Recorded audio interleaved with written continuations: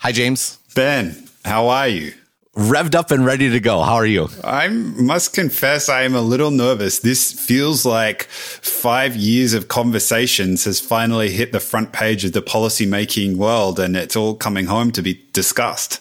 It is. It has certainly been a sort of thematic week. I haven't written my daily update for Thursday, but it's going to be on the same topic the rest of the week, which is sort of antitrust. Last week, Senator Elizabeth Warren, who is running for president, announced a proposal about breaking up the big tech companies and entitled, "Here's How We Can Break Up Big Tech." And, obviously that is something that is pertinent to the things that we discuss on multiple levels. I wrote about it on Tuesday. I wrote a very long article, potentially the longest article ever in Trajectory's history. I'll actually explain why it was so long in a moment.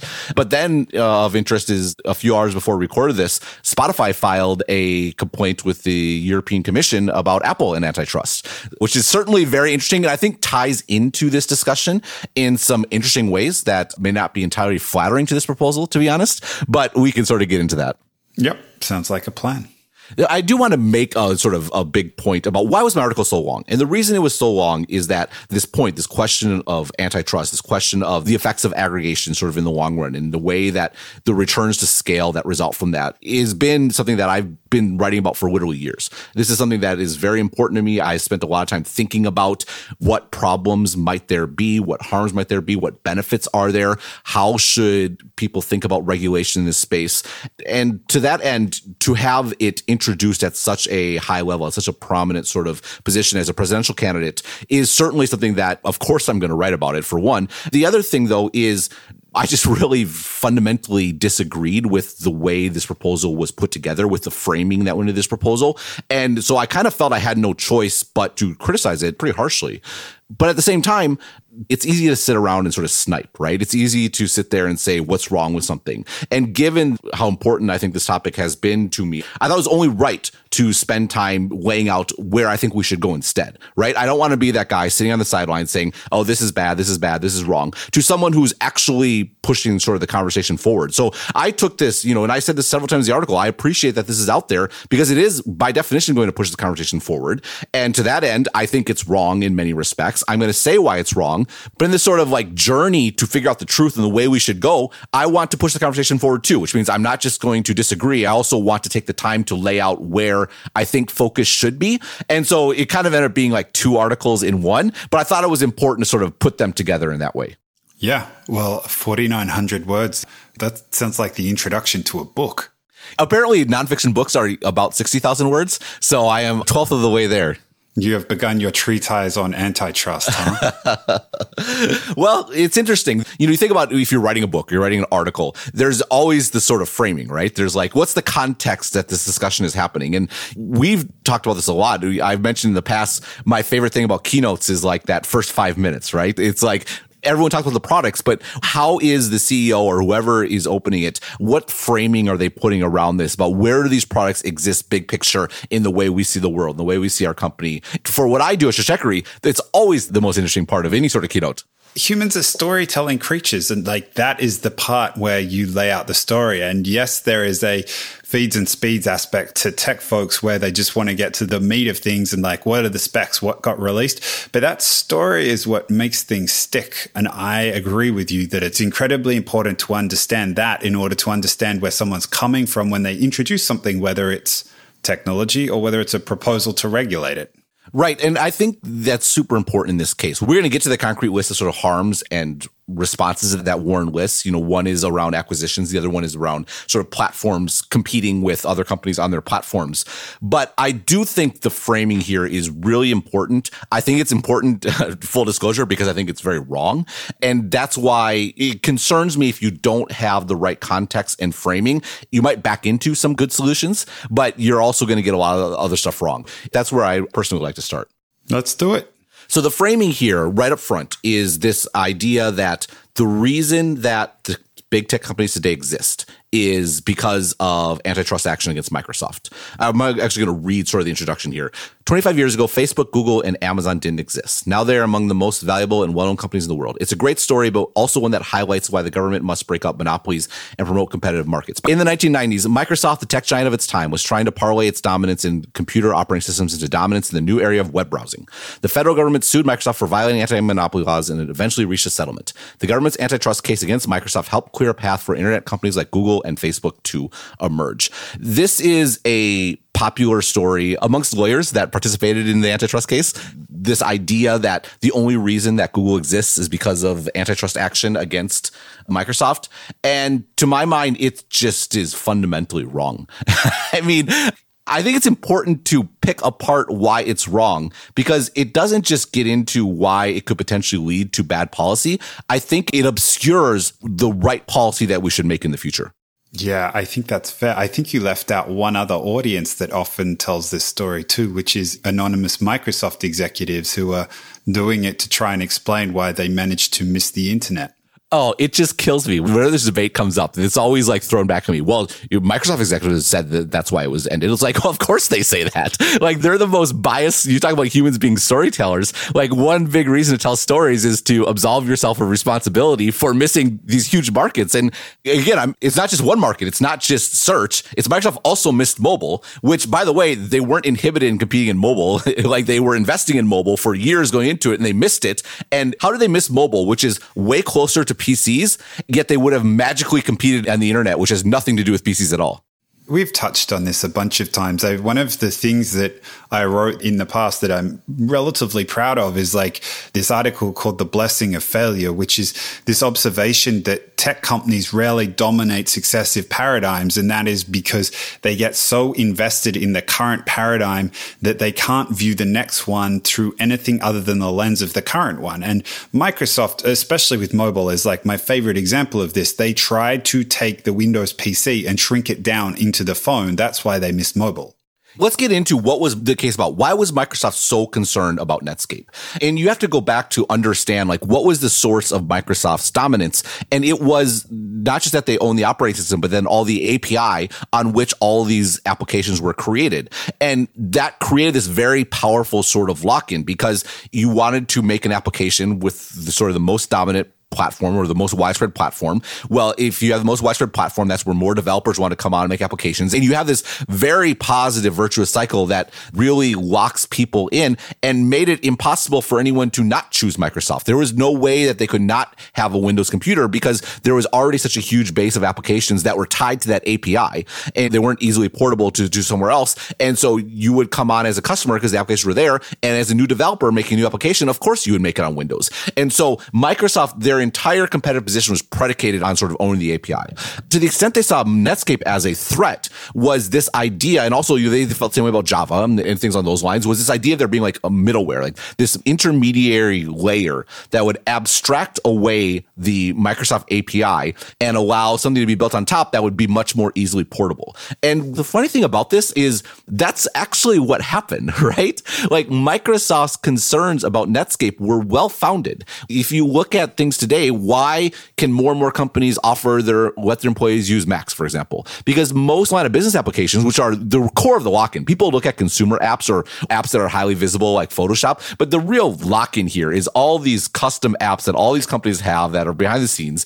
And those used to all be written specifically for Windows. Today, they're written for the web and they're run through a browser. And I don't know the numbers. I would bet that most computers used in enterprise today are actually running Chrome, and they're using these line of business apps on the web because an intermediate layer was introduced that significantly reduced that sort of lock-in. So they weren't crazy about this. The thing about what you just said, though, is that has absolutely nothing to do with Google. Right. That's exactly it, right? This movement to the web completely changed enterprise. Honestly, if you want to make a case about this being a productive lawsuit, what you should point to is the incredible dynamism in the sort of enterprise software market. This whole move to SaaS and all those sorts of things is sort of predicated on not being locked into that Windows layer. Like, this is why details matter. Like, there actually are strong arguments to be made that Microsoft was appropriately concerned about the idea of Netscape, that Microsoft was aware that this would have competitive impacts on them.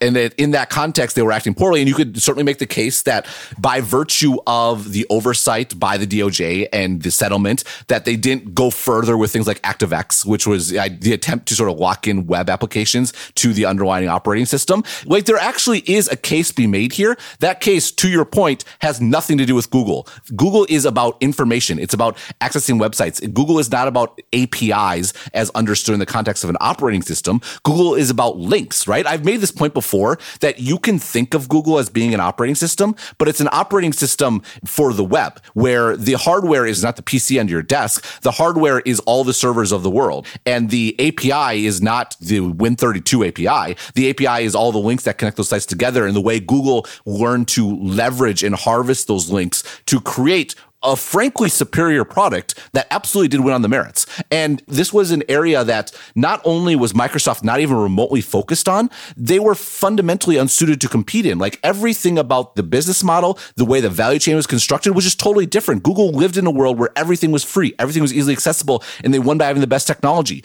And then they made money on advertising. Microsoft lived in a world where everything was locked in. You had no choice to go anywhere else, and they made money on licensing that they didn't even charge to consumers. From a consumer perspective, it's kind of funny. Like, there's some similarity here. Consumers weren't paying Microsoft. Around Windows 95, there was in a segment of the population, a surge of interest in this new operating system. But by and large, people bought computers, and it was the computer makers that paid Microsoft. They were just sort of taking a skim all along the way. And it was so fundamentally different from the value chain that sort of Google created and profited from. They weren't even aware of it. They didn't even envision this being a possibility. We've talked about this before. The fact they were so successful looking at the world in a particular way meant they were even that much more unsuited to pursue this completely different sort of vision of the world.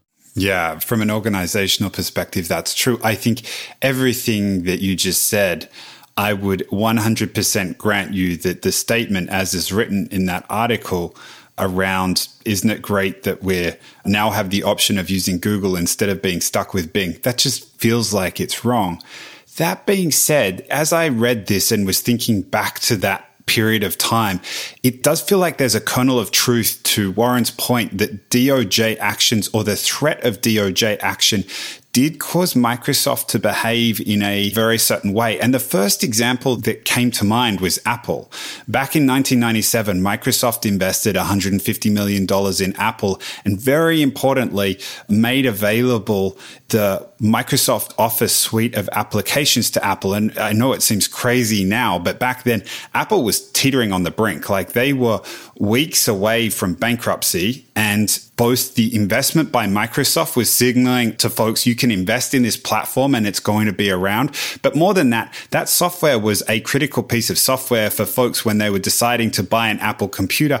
And I think back to why Microsoft might invest in Apple, and at least to some extent, it feels like protection from an accusation of being a monopoly in operating systems ends up being at least some factor in their decision to put that money in and to make Office available for Mac. Yeah, I think that's fair. I mean, there is some dispute about how close Apple was to bankruptcy. And you have to remember, this deal also included the settlement of a lawsuit of basically a small company I think Microsoft acquired, straight up lifting code from Apple. So there was other factors going into this. But I do think there is something to the fact that Microsoft saw having Apple around, a company that Microsoft knew was not competitive, right? Why? Because they didn't have the API. It was the API that mattered. And by the way, that is why it's important. The other part of this piece was that Apple make Internet Explorer the default browser on Mac, because to the extent they were worried about there being this middleware, they wanted to make sure they were controlling the sort of middleware on Apple, just in case, sort of cover their bases there. All that said, I do think there's something there. They could point to Apple and say, look, we're not a monopoly. There's sort of competition out there. But I'm not sure that this is really evidence that even the threat of antitrust action was particularly effective. It kind of feels like a fig leaf, because we know for a fact that Microsoft was sending emails to each other to talk about how they're going to crush Netscape and sort of deprive them from air at the exact same time that they were making this investment in Apple. I mean, it kind of feels like they knew they were acting super anti-competitively, and they wanted a fig leaf to sort of say, oh, no, it's not, we're not actually a monopoly, so we can do what we want. Yeah, I mean, I think there's some truth to that. I think this notion of then looking for when companies are starting to act with fig leaves starts to get important. But I mean, there is also the lesson of history or the way that it all worked out, which Microsoft could never have predicted. But that company that they decided to keep around just for competition's sake ended up providing them with a boatload of competition because they were the ones that ended up stealing Microsoft's crown when it ended up coming to the next paradigm, which was mobile. Well, I would say the next paradigm was the internet. People talk about Microsoft missing mobile. Microsoft started building mobile in like Windows Mobile came out in 2000. They didn't miss mobile. They just sucked at mobile. Microsoft utterly and completely missed the internet. And people miss this because the whole thing was about browsers and browsers about the internet. Microsoft was viewing browsers as an application environment. They were not viewing browsers as the internet and sort of the information sort of economy, to use a sort of cliche term. Like that just wasn't even on their radar in the way they were considering things. But even to your point about Apple coming along and beating Microsoft, well, Microsoft still had plenty of advantage in the market, but it goes back to the point I made about why didn't they succeed in search? Like one, they didn't even compete in search. Again, they were licensing search results until like 2004 or something along those lines. So they didn't even come out with their own search engine until like 8 or 9 years until Google was introduced. So, I mean, this idea that they're but for the DOJ, go us, we're definitely going to crush Google is transparently ridiculous. But this mobile point is a good one because they were trying in mobile. They couldn't compete, and they couldn't compete for lots of reasons. I think with Apple, they were a company that was predicated on the API. They were predicated on backwards compatibility, all those sorts of things. They were not a company that was predicated on delivering a superior user experience. Whereas Apple, even in those dying days, that was all they had. And so like Apple was very much better placed from a product perspective. They also didn't have the right sort of business model to think about it. Apple was never going to own the entire smartphone market. Someone was going to own the rest of it. Why wasn't it Microsoft? Well, because they were still stuck with we're going to license it. We're going to do a licensing model where with the same thing we did in PCs. And we're going to presume everyone has a PC and we're going to build an operating system that is meant to work with a PC. And Google comes along with a quote unquote free, made possible by the fact they built this sort of virtuous cycle around data and advertising that made it viable. And again, I think that was more of a secondary effect. I think what Google wanted, Google just didn't want Microsoft to win. And so they came in and sort of blew them out of the water. But if you back up and look at it, Microsoft had a head start in mobile. They had expertise in operating systems. They had a relationship with OEMs, and they still completely failed because they could not break out of the PC approach and mindset.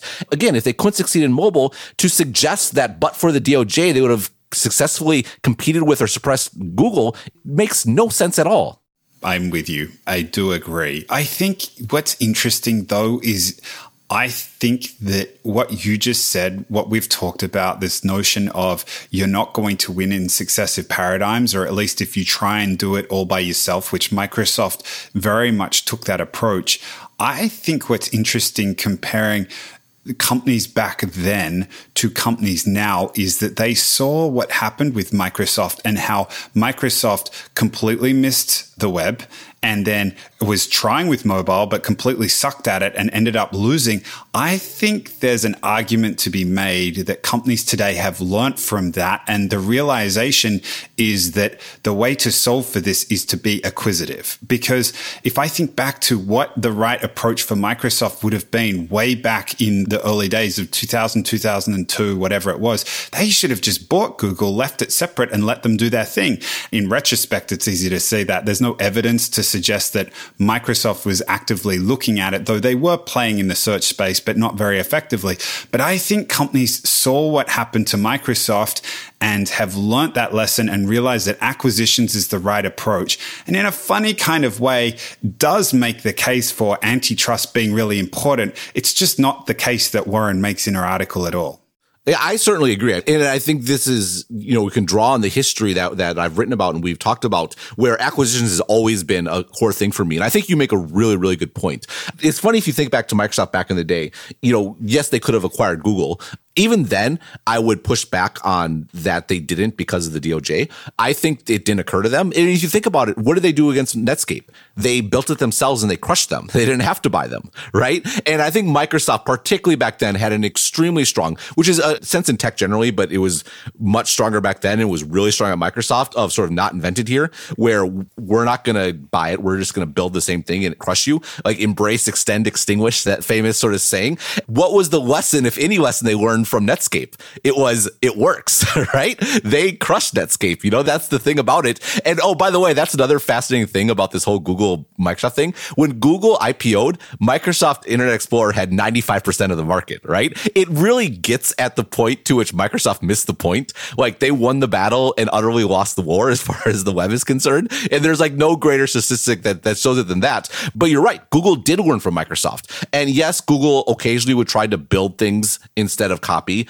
And then they realized actually acquiring is better. This happened in the case of YouTube. They first tried to build Google Video, realized they were failing, and then, no, we should just go buy it. Facebook arguably learned the lesson even more. I mean, you still have this. Like, they tried to build competitors to products and they would always fail. And then they kind of figured out, no, we should just actually buy the entire thing. And if you look at it sort of theoretically, this makes all kinds of sense, right? Why do you invent something from scratch? You invent it from scratch because you have no other option, right? You don't have the capital to go out and buy something. And that's why startups are hard. There's an aspect of finding product market fit, having the timing right, scaling up, going through all the challenges that you face. It's really, really hard. Why would you want to go through that process all over again, basically try to catch lightning in a bottle twice, if you could just buy it?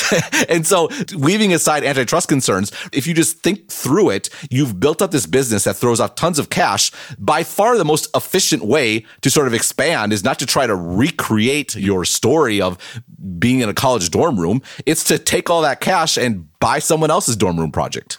I mean, this pretty neatly segues into the latter half of Senator Warren's article, where she starts to outline the problems and then she starts to outline the solutions. And I think personally that half of this, she's kind of right. And this is the part where I agree. So she talks about using mergers to limit competition. And then she talks in terms of the prescription to appoint regulators committing to reversing illegal and anti-competitive tech mergers. This was the part of it where, and I'm sure we're going to get into the other half of it later on in this podcast. But this was the part of it where, okay, I think I see where you're coming from. I see, particularly in the instances of the examples you just raised, this is where these companies have been able to extend their market power. And I feel like having competition would limit some of the ills that we've talked about over the sweep of the last 5 years. Yes, big picture, I agree. And I say this having written quite specifically that there needs to be much more attention paid to acquisitions, particularly when it comes to, sort of demand-driven network effect companies buying other demand-driven network effects, because you're increasing sort of your pool of demand. And that's very problematic as far as competition is concerned. At the same time, this is why I'm frustrated about sort of the historical context being off and the sort of assertion that these companies are large because of mergers. Because, I mean, just look at sort of some of the specifics here. One of the examples given is that Amazon would have to divest Whole Foods. Like, we just podcasted, I think 2 weeks ago, about why Amazon actually may not be particularly competitive with Whole Foods and are facing challenges, and the extent to which it has driven significant innovation in the rest of the grocery market. Or like Google buying Nest. To what extent was Google buying Nest? Did that drive Amazon Alexa coming out? Or all these competing products, coming out with different innovations and different sort of products and different tie-ins with broad ecosystems that, there's no sort of fiercer competition right now than the sort of Internet of Things seen in the home. I mean, the problem with not having the right framing in all these issues is you sort of say acquisition's bad. And are acquisitions bad? And not only that, there is a real concern about acquisitions when it comes to the impact on new company formation, right? If it's suddenly the case that it is impossible to exit via acquisition for any sort of company, because again, the point of listing those examples is there's no sort of fine tuning about which acquisitions are problematic and which aren't, is you actually do start chilling innovation by virtue of, she talks about the idea of new companies not starting. You want to make it so that far fewer companies start, make it that it's dramatically more difficult to exit. That's a great way to limit new company formation. This is why the details are so important. Like, I think we both completely agree. And I've said it before, I think Facebook's acquisition of Instagram was the greatest regulatory failure of the last decade. And I absolutely believe that's the case. But you have to understand why that is the case. In this case, it's because the issue here is advertising. It's the consolidation of the advertising market. It's the fact that we have plenty of evidence that you can definitely build new social networks today. Snapchat came up in a world where Facebook was absolutely dominant. Discord is exploding. This sort of private social networking. It's kind of like Slack, but for gamers. Slack itself and its sort of rising consumer market. All these messaging apps, they all came up in the age of Facebook. There is plenty of evidence that it is possible to build a social network today. What there is no evidence of is that it's possible to monetize it properly. And the reason we've explained, we don't need to get into it again, but this idea that Facebook has a full plethora of places you can go. If you want to reach young people, if young people were deserting Facebook, Facebook would be in big trouble. But now they say, oh, just go to Instagram, and you don't have to go to the trouble of going to Snapchat. So in this case, it's right. This acquisition was a big problem. But when you don't dig into the details of why, then you start saying all acquisitions are bad, and your unintended consequences of that sort of thinking would be very, very profound. Sorry, I got a little rant there. No, but I think it's exactly right. Like, this is a scalpel that needs to be held, not a sledgehammer. And if you end up saying all acquisitions are bad and that these big companies can't acquire anything, then you're absolutely right. Like, the new market innovations that you're hoping to create, you end up, yes, you might create some more, but you end up stifling a whole bunch because there are exits that are no longer available to these companies. And that is an important outcome. Like, there is a meaningful number of companies for that. That is a good outcome. Well, not just that, but this is a way to propagate innovation broadly, right? Right. Apple buying PA Semi. Yeah, Apple buying PA Semi and creating these amazing processors that are just great for end users. That is a great outcome of an acquisition for everyone involved. And oh, by the way, it caught Qualcomm with their pants down, who thought they had a monopoly in the space. And now they had to sort of get back on the train and figure out how they could catch up. Competition is a great thing, and acquisitions can be great things for everyone involved as well. The fact that PA Semi was even invented in the first place because they could eventually be acquired, the fact that Apple was able to acquire it and spread it out to everyone, these are great outcomes. And why is that okay? Why is PA Semi one that I'm not particularly concerned about? Because PA Semi is not bringing a pre-existing customer base and their own network effect and combining with Apple's network effect, right? That's the ones I'm worried about. I'm worried about Instagram with a network effect. And yes, it was only 1 million users then, but yes, everyone in Silicon Valley knew this was a steal given the sort of company that it was, what they were going to be. And it still blows my mind that one of the reasons why the Instagram purchase was approved was because they didn't have a business model or they didn't make money. Of course it was going to be advertising, right? You can't build a social network and have it not be advertising for reasons we've discussed. At least a broad-based sort of one that they were on the way to being. That you need to have the users on the platform. To me, that's why I pushed so hard on this point. We have seen the current approach fail. We have seen the consequences of it not failing, but that doesn't mean your point about scalpel versus sledgehammer is exactly right. That doesn't mean we kill acquisitions. I would rather have the current state of affairs than have all acquisitions sort of blankly killed as she's promoting, because I think the knock-on effects would be way worse than the problems that it would purport to solve. I mean, this point around Instagram, there are definitely a lot of folks around Silicon Valley who knew that it was going to be successful and it was on a path to being successful. At the same time, there were people questioning whether Facebook overpaid for it at the time. If there's a debate about that in terms of the likes of us, it's going to be extremely challenging for policymakers to be able to identify these things ex ante. Even the notion of just like scaling a social network before monetizing further down. Again, that's something that's now widely known amongst the folks that will listen to this podcast. And I don't know, I think the extent to which tech is changing and expecting policymakers to be able to keep up, I do think this does present a pretty good example of how allowing regulators in certain instances to reach back and undo these mergers, but simply because it wasn't understood. I think this is a pretty good example of like, yes, ideally you would make the decision at the outset, but I think there are instances where actually going back and undoing it might be warranted.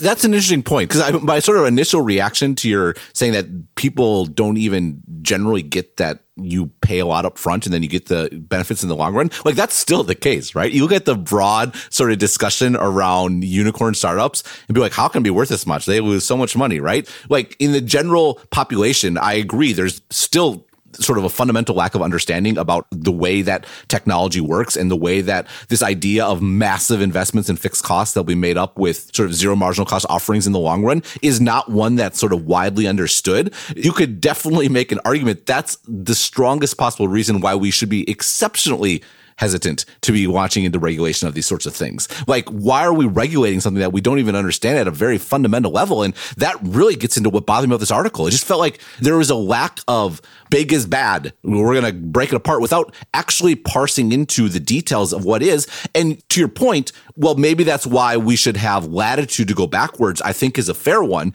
But particularly if we're going to go backwards, particularly if we're going to sort of, the rule of law does sort of mean something. And if something is decided, it's usually decided. It's very fraught in many respects. And it's fraught. You're going to really disrupt a company to a far greater degree than you would from stopping an acquisition. There's going to be tremendous costs involved. Even more important it is in that case. That was a very Yoda-like statement, but it's even more important that you understand exactly what you're doing and why you're doing it, and lumping in the sort of breaking apart Instagram with breaking apart Whole Foods, to me suggests that we're treading in exceptionally dangerous waters. Granted. And I mean, I think this is as good a point as any to pivot into the second problem that's identified in the second prescription. So that is using proprietary marketplaces to limit competition. And then the prescription that is noted is by passing legislation that requires large tech platforms to be designated as platform utilities and broken apart from any participant on that platform. Now, I have to confess, at first blush, the thought of Amazon using their data to create competitors that are private labeled based on the data that they get, or Apple having access to the App Store and then charging everyone a 30% cut and favoring their own apps. So, for example, Apple Music, I'm assuming, doesn't have to deal with the ramifications of the 30% margin it has to give up to Apple, whereas Spotify did. On some level, it was like, you know what, maybe she's onto something. And it's not until you start to take this, again, very blunt, and I feel like I know where this is coming from. This is an attempt to create a generalizable solution that works for all of tech. There's this famous precedent. They talk about it in legal circles about laws about horses, and you go back and you read about laws that relate specifically to horses, and it just makes absolutely no sense in the modern era. And I get the desire to make it generalizable, but I feel like when you start to apply what is being prescribed here to all the specific instances of all the specific companies that would be affected, you begin to realize this is potentially an instance of generalizability taken a little bit too far. Yeah, I agree. I think I would back up sort of big picture. I think your point is well made.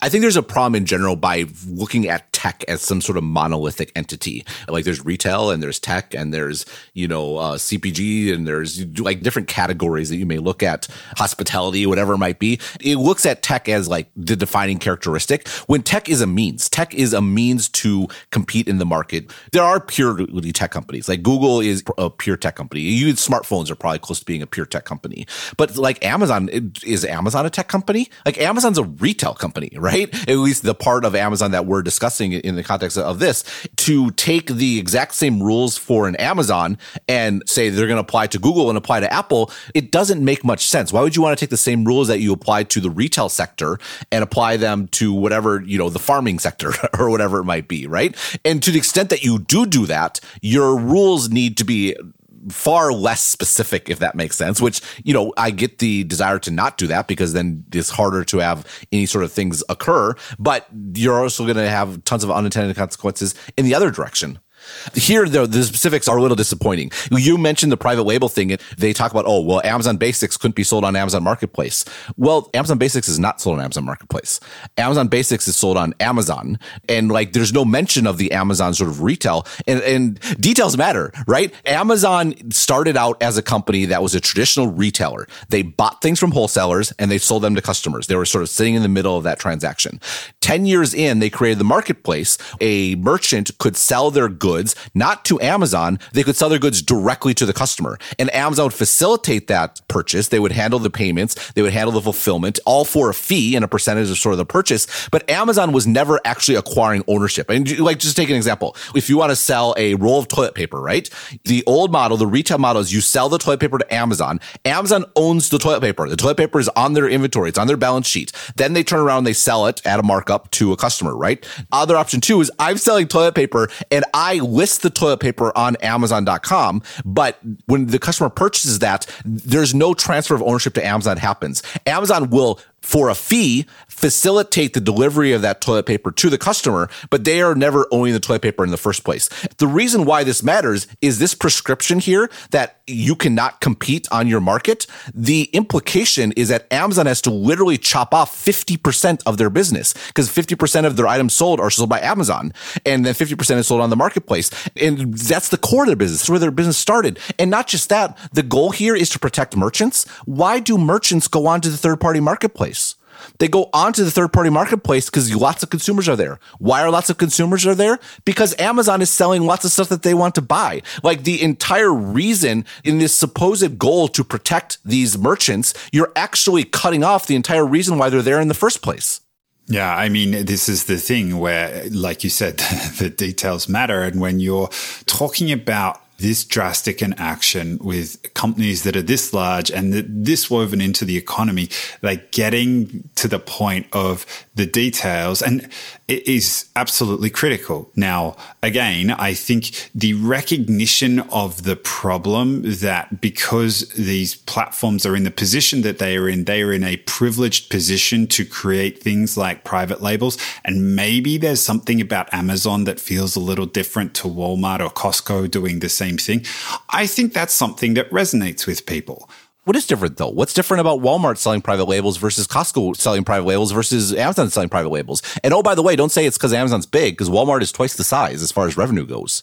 This is a really good question, and I struggle to answer it. I think the closest I can get to is when you walk into a retailer, you walk down the aisles and you look on the shelves, and if you want to pick up the home brand, the private label version, you can, or you can pick up the Duracell or the Energizer.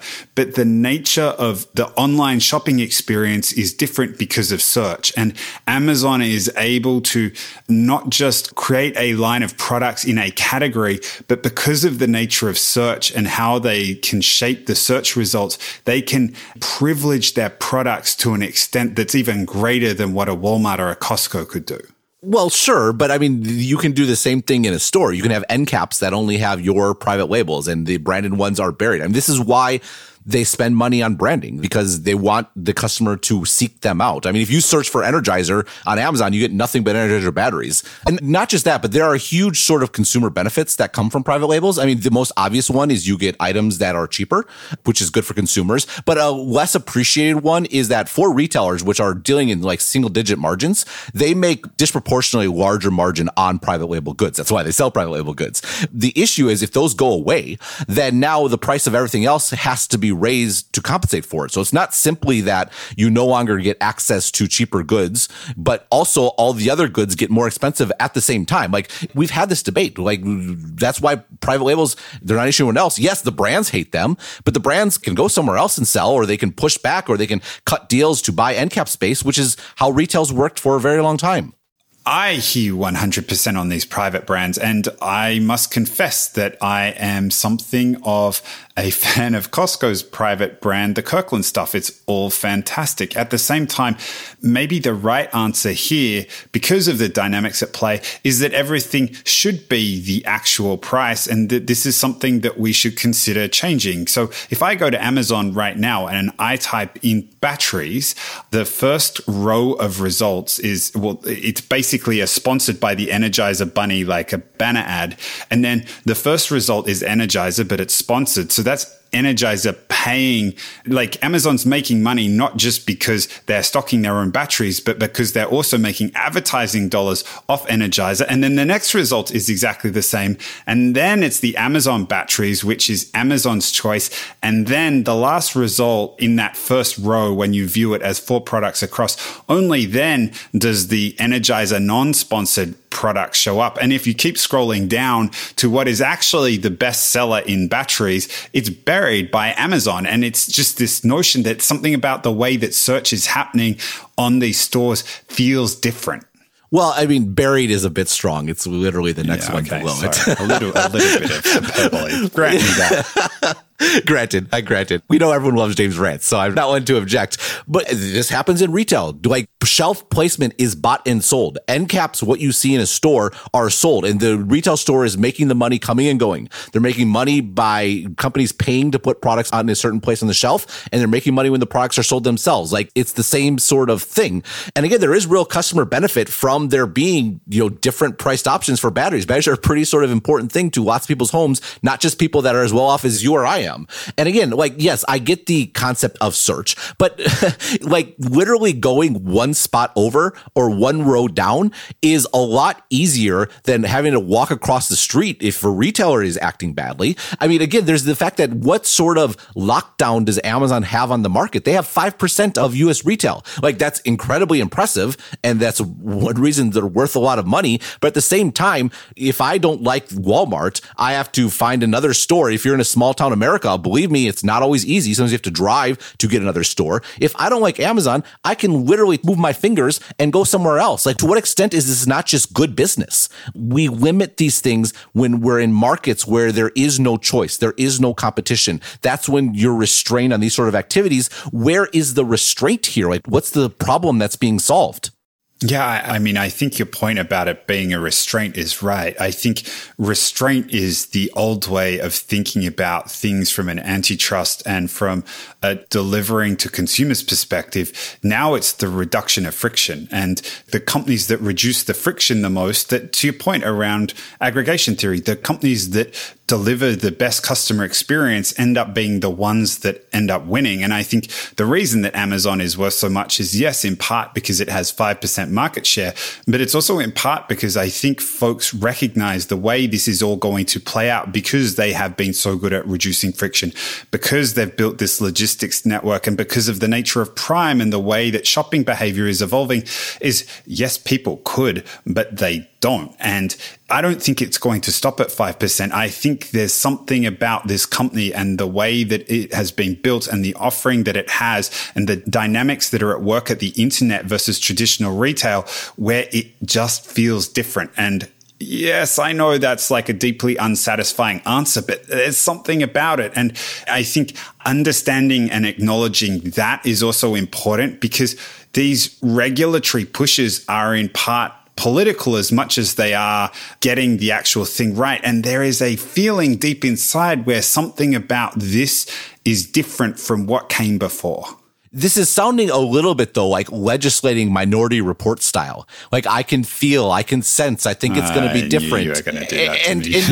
And you go back, all these arguments you're making were made about Walmart. Like, the hysteria around Walmart crushing everything was certainly very widespread. And look at Walmart today, like, getting their rear end sort of kicked by Amazon to the extent that we discussed. And by the way, fighting back and actually innovating in a way that's friendly to customers. This goes back to the Whole Foods thing. I mentioned this earlier, but the grocery delivery ecosystem for everyone is way better and way more innovative because Amazon bought Whole Foods, because the entry of a competitor spurred competition. That's a great thing. And you talk about this idea of limiting, these things are going to hurt third parties. I know there are like a few anecdotes floating around about Amazon doing this, and very problematic, should be looked into. I need more than anecdotes. I need some actual data that this is having a deleterious effect on small businesses. Because the reality is, try doing a search for like getting started on Amazon Marketplace. Like, there's an entire industry, like this SEO industry back in the day with Google, that's all about helping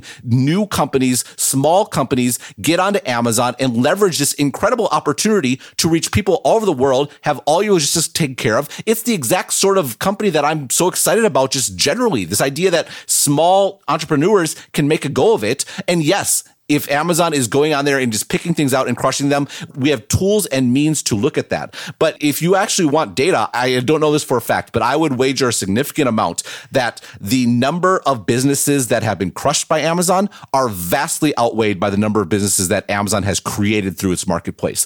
And focusing on one side of the equation and completely ignoring the other one is, again, a great way to make bad policy. And I appreciate your sense about this. And I'm the one that wrote this idea that aggregation has these sort of winner-take-all effects, and that's why we need to be concerned about it. But at the same time, and this isn't attacking you, this is attacking, Senator Warren's proposal. You don't cleave apart these large companies that have tremendous positive effects, and yes, negative effects, but also tremendous positive effects based on a feeling or a sense. Yeah, I can't argue with it. I want to articulate my feelings. I think something really key there, though. There's this sense about tech is bad, and like people just want to jump on this bandwagon because finally someone's taking on big tech. And that's a terrible way to make policy, just in general. And it's a particularly terrible way when you're dealing with this particular sector. And again, I hesitate to use the word sector because of the rant I went on earlier, but that is underlying and driving so much of the economy generally, and not just the economy, but small businesses. Businesses benefit from Facebook advertising. Businesses benefit from Google advertising. Businesses benefit from smartphones existing. They benefit from there being platforms like Amazon Marketplace. This isn't a open and shut case by any means, and it concerns me that there isn't even like an awareness of these upsides. Just like big is bad, big is bad.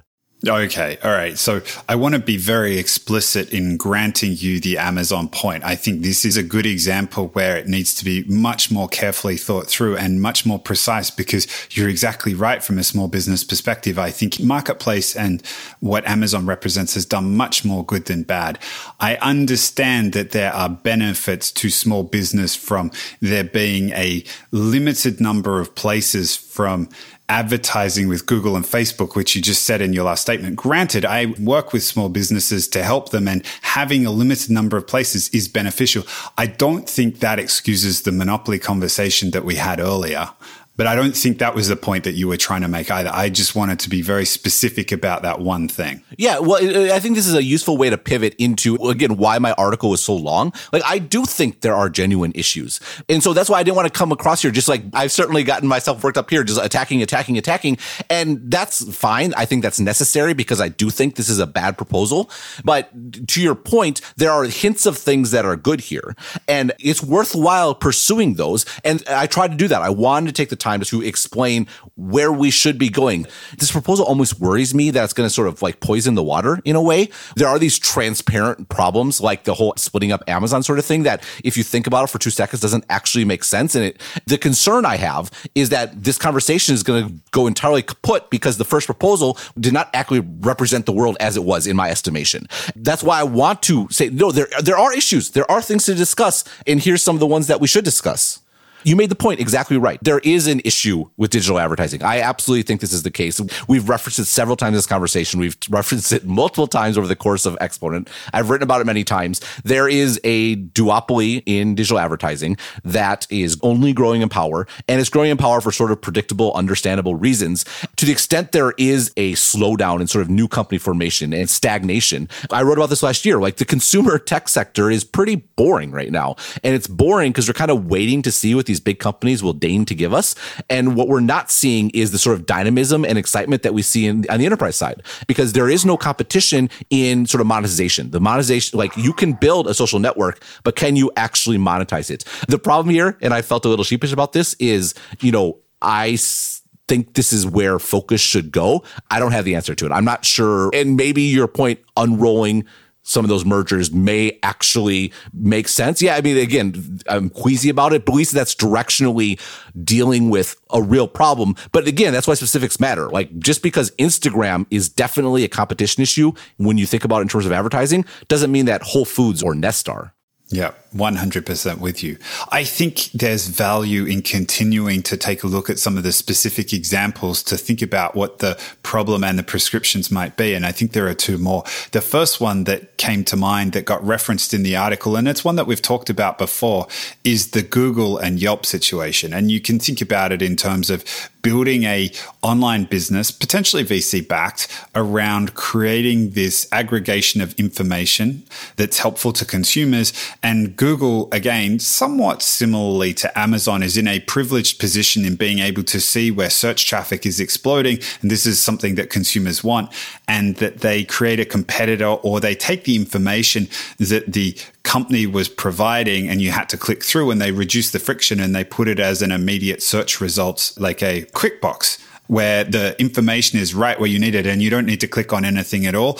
And from the perspective of seeing more businesses like the Yelps or like the TripAdvisors or whatever it might be created, it does feel like because Google's privileged position, they are in a position where, yes, it makes it better for consumers because the information is available more quickly or so on. But if you're creating one of these companies, it does feel like it's a little unfair that they step in and just take what you were doing once you get successful. Yeah, I do think another significant regulatory failure was when Google was basically scraping information and to sort of build up these competitive platforms or competitive offerings to local search, for example, was just egregious behavior. And the fact they got off with sort of a promise that we're not going to do it anymore was, I think, a significant failing. Like there should have been a large fine for that. It's wrong that they were able to basically get off with less than a slap on a wrist, not even a consent decree.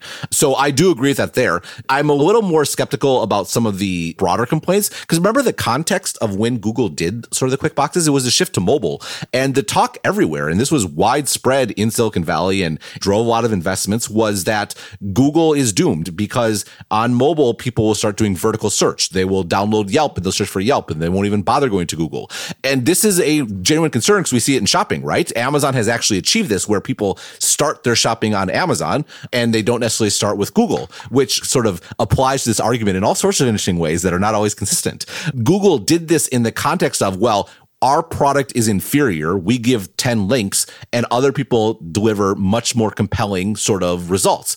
Again, I think the scraping was wrong, but I have a little bit of a hard time saying that they should be able to build a competitive product is itself wrong.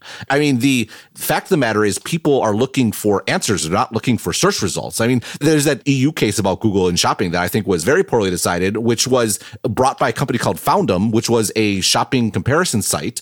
And there's saying, oh, we used to be high in Google search results and now we're low. And the search results they were talking about, like if you search for shoes, guess what Google gives you? They give you shoes, right? And if you search for shopping comparison site, guess what Google gives you? They give you shopping comparison sites. Like Google wasn't bearing them if users were asking for them. They were somehow supposing that Google was compelled to act as their traffic lead generator and they should do it for free. This is where I get a little fuzzy around some of the Yelp stuff, right? The ease of accessing Yelp, of going to yelp.com in the browser, okay, sure. But download the Yelp app, like that is a fantastic opportunity to basically avoid Google completely. And mobile was a great thing for Yelp. And Google should not be allowed to sort of respond and has to instead sort of drive traffic to Yelp on their behalf. It's not as clear cut as it seems.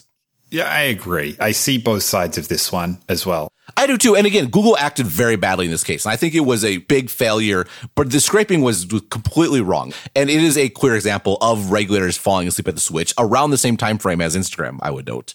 Right. I mean, there's a case to be made that because of the scraping, it gave Google a head start, which then enabled them to like have something in these core markets where they compete with Yelp, but also build up an understanding of how to do it in other markets before Yelp could get there, but Google already was.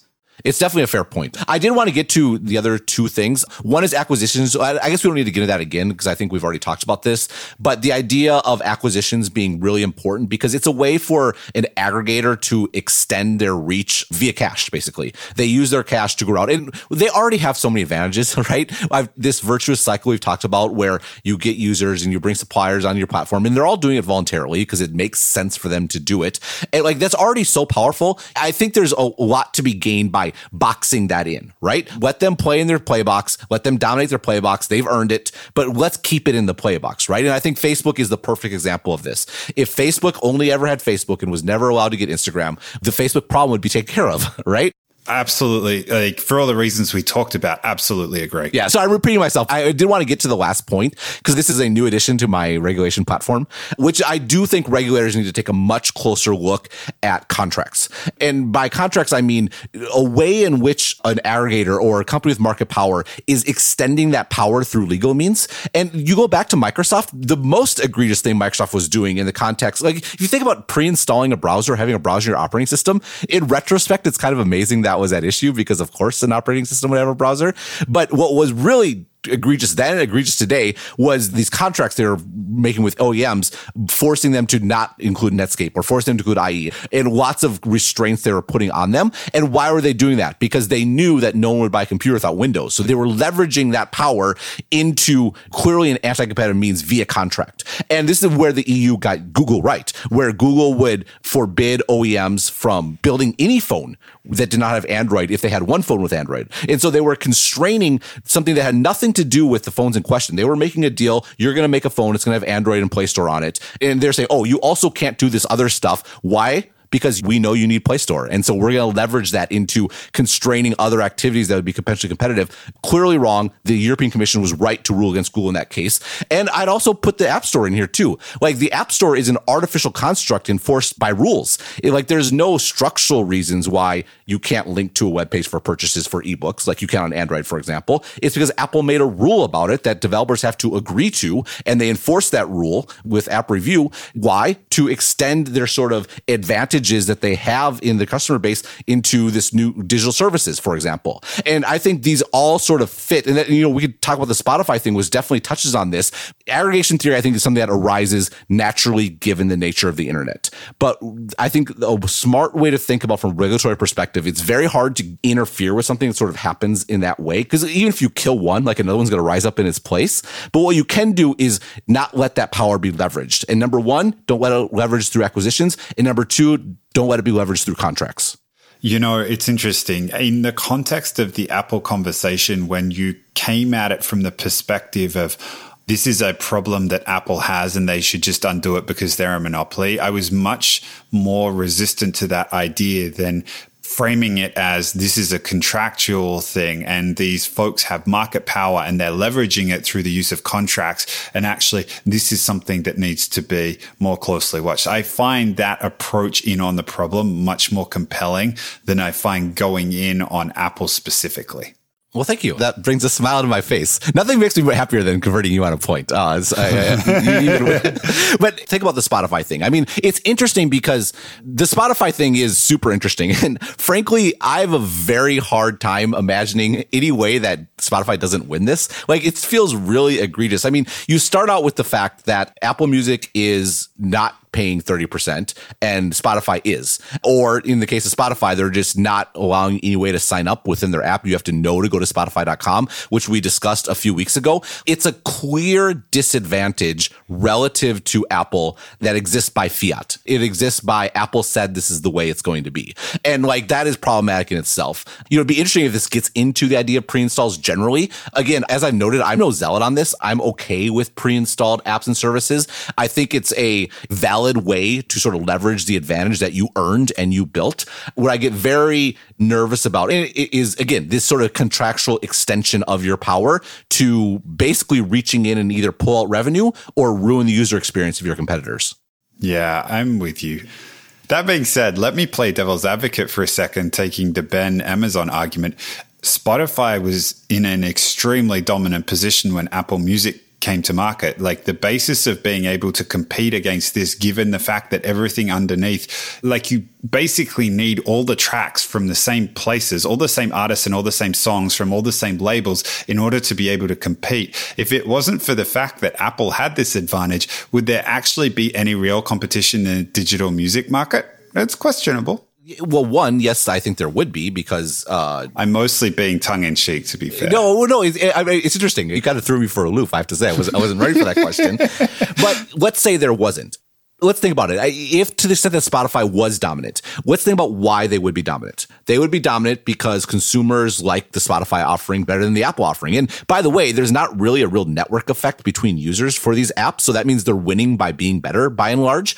The record companies would be fine because they're paying the same rate to Spotify as they are to Apple, or I'm sure, generally in the same ballpark. Where's the harm? Yes, it is dominant, but it's dominant by sort of valid means, by being first, by being better. The concern concern about Apple and the pushback I have about this in the App Store specifically is there's no way out, right? Even with Amazon, you can go to another e-commerce site. You can go to Walmart. You can go down the street. And we see that playing out in positive ways where competition is happening. There is innovation happening in value chains, in sort of like the products that are in market. I have a friend of mine that works in an industry where Amazon is a big player, and he has horror stories of Amazon all the time. Like, they are brutal. They are very, very difficult to deal with. But he's also noted his industry has changed more in the last 5 years, and innovation in branding, innovation in distribution channels, innovation in product, all to deal with sort of this Amazon issue. And I kind of pushed him on it, and he had to admit that like things are better now. Like, they're better because Amazon came in and was a big bully, right? Why does that work? Because there are alternatives to Amazon. There are no alternatives to the App Store. There's only one App Store. You can't sideload apps. You have to use Apple's payment processing. There's no pressure release anywhere in that chain. And that's why I think that Spotify has a very compelling case. Yeah. I mean, just to back up to the specific, where would be the harm if Spotify was dominant and Apple didn't exist? I would be concerned, as I am in a lot of these instances, if one of these companies gets to an absolutely dominant position and then they start to get benefits of scale, such that improved user interface, improved algorithm for recommendations, such that a new entrant can't enter, and then Spotify is able to raise the prices because there's nowhere else for consumers to go. Right. And I think those concerns are real. Like, I think that, for example, I think the question is Google monopoly. Google will tell you, well, alternative is only a click away. But as we've discussed, there are these powerful sort of data network effects that make it a better product. So I think it's a fair point. And it's a particularly concern with Google because it's quote unquote free for users, right?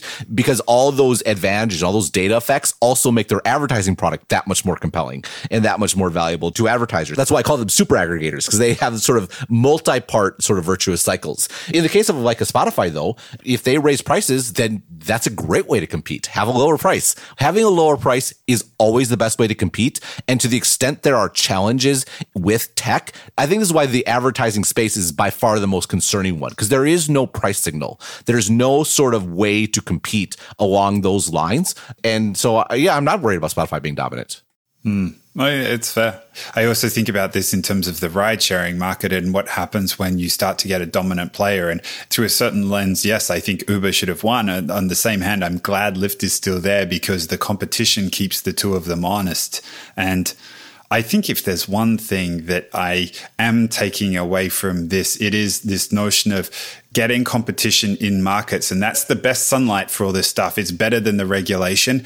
And in so much as you can do things to continue to promote that, absolutely great, or limit companies from doing things to prevent it. But this notion that you come and crack apart these things that are working just because they're big doesn't necessarily seem to be a very good approach to thinking about regulation in tech. Yeah, I think that's right. Again, the analogy I would put, I kind of referenced this before. It's kind of growing on me as I'm sort of sitting here. Take a fence building approach as opposed to a axe-wielding approach. Build a fence around these companies. They're winning their markets for good reasons because consumers like them, because they do deliver benefits to suppliers and they get these virtuous cycles. And so much of the harm is kind of like theoretical harm, and a lot of the benefits are very real. And you should be very sort of careful in sort of interfering with something where that's the case. But I think by building a fence, I mean, don't let that power extend. Be very, very careful with acquisitions.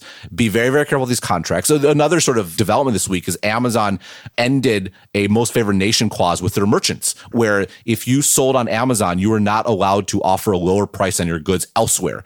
They did it under some political pressure. And that's exactly the sort of thing that regulators should be focused on. And that's a terrible idea that they had, where if you were a merchant and you were on Amazon, because there's lots of consumers there, but say you want to compete with Amazon, you want to build up your own site, right? You should be able to offer a lower price somewhere else so that people are induced to go elsewhere. And Amazon was artificially limiting competition for their marketplace by virtue of a contract. And again, that gets to where it's a way to extend your power. Like, let's contain the power. Let's focus on ways of limiting sort of the extension of it. But let's make sure we understand that this power is not about owning railways or owning telephone lines. This power comes from consumers really liking what's at stake there. And that's worth something. Yeah. All right. Well, we made it. We made it through. We did. I mean, your article was long. This podcast feels long, but not as long as your article was relative to most of your other articles. Yes, we are. Everything's relative. Everything's relative. That's right.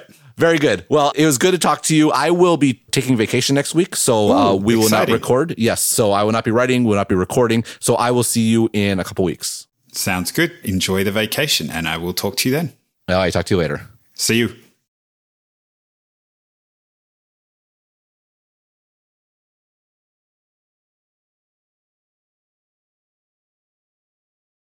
That was because they were paying for an advertisement, right?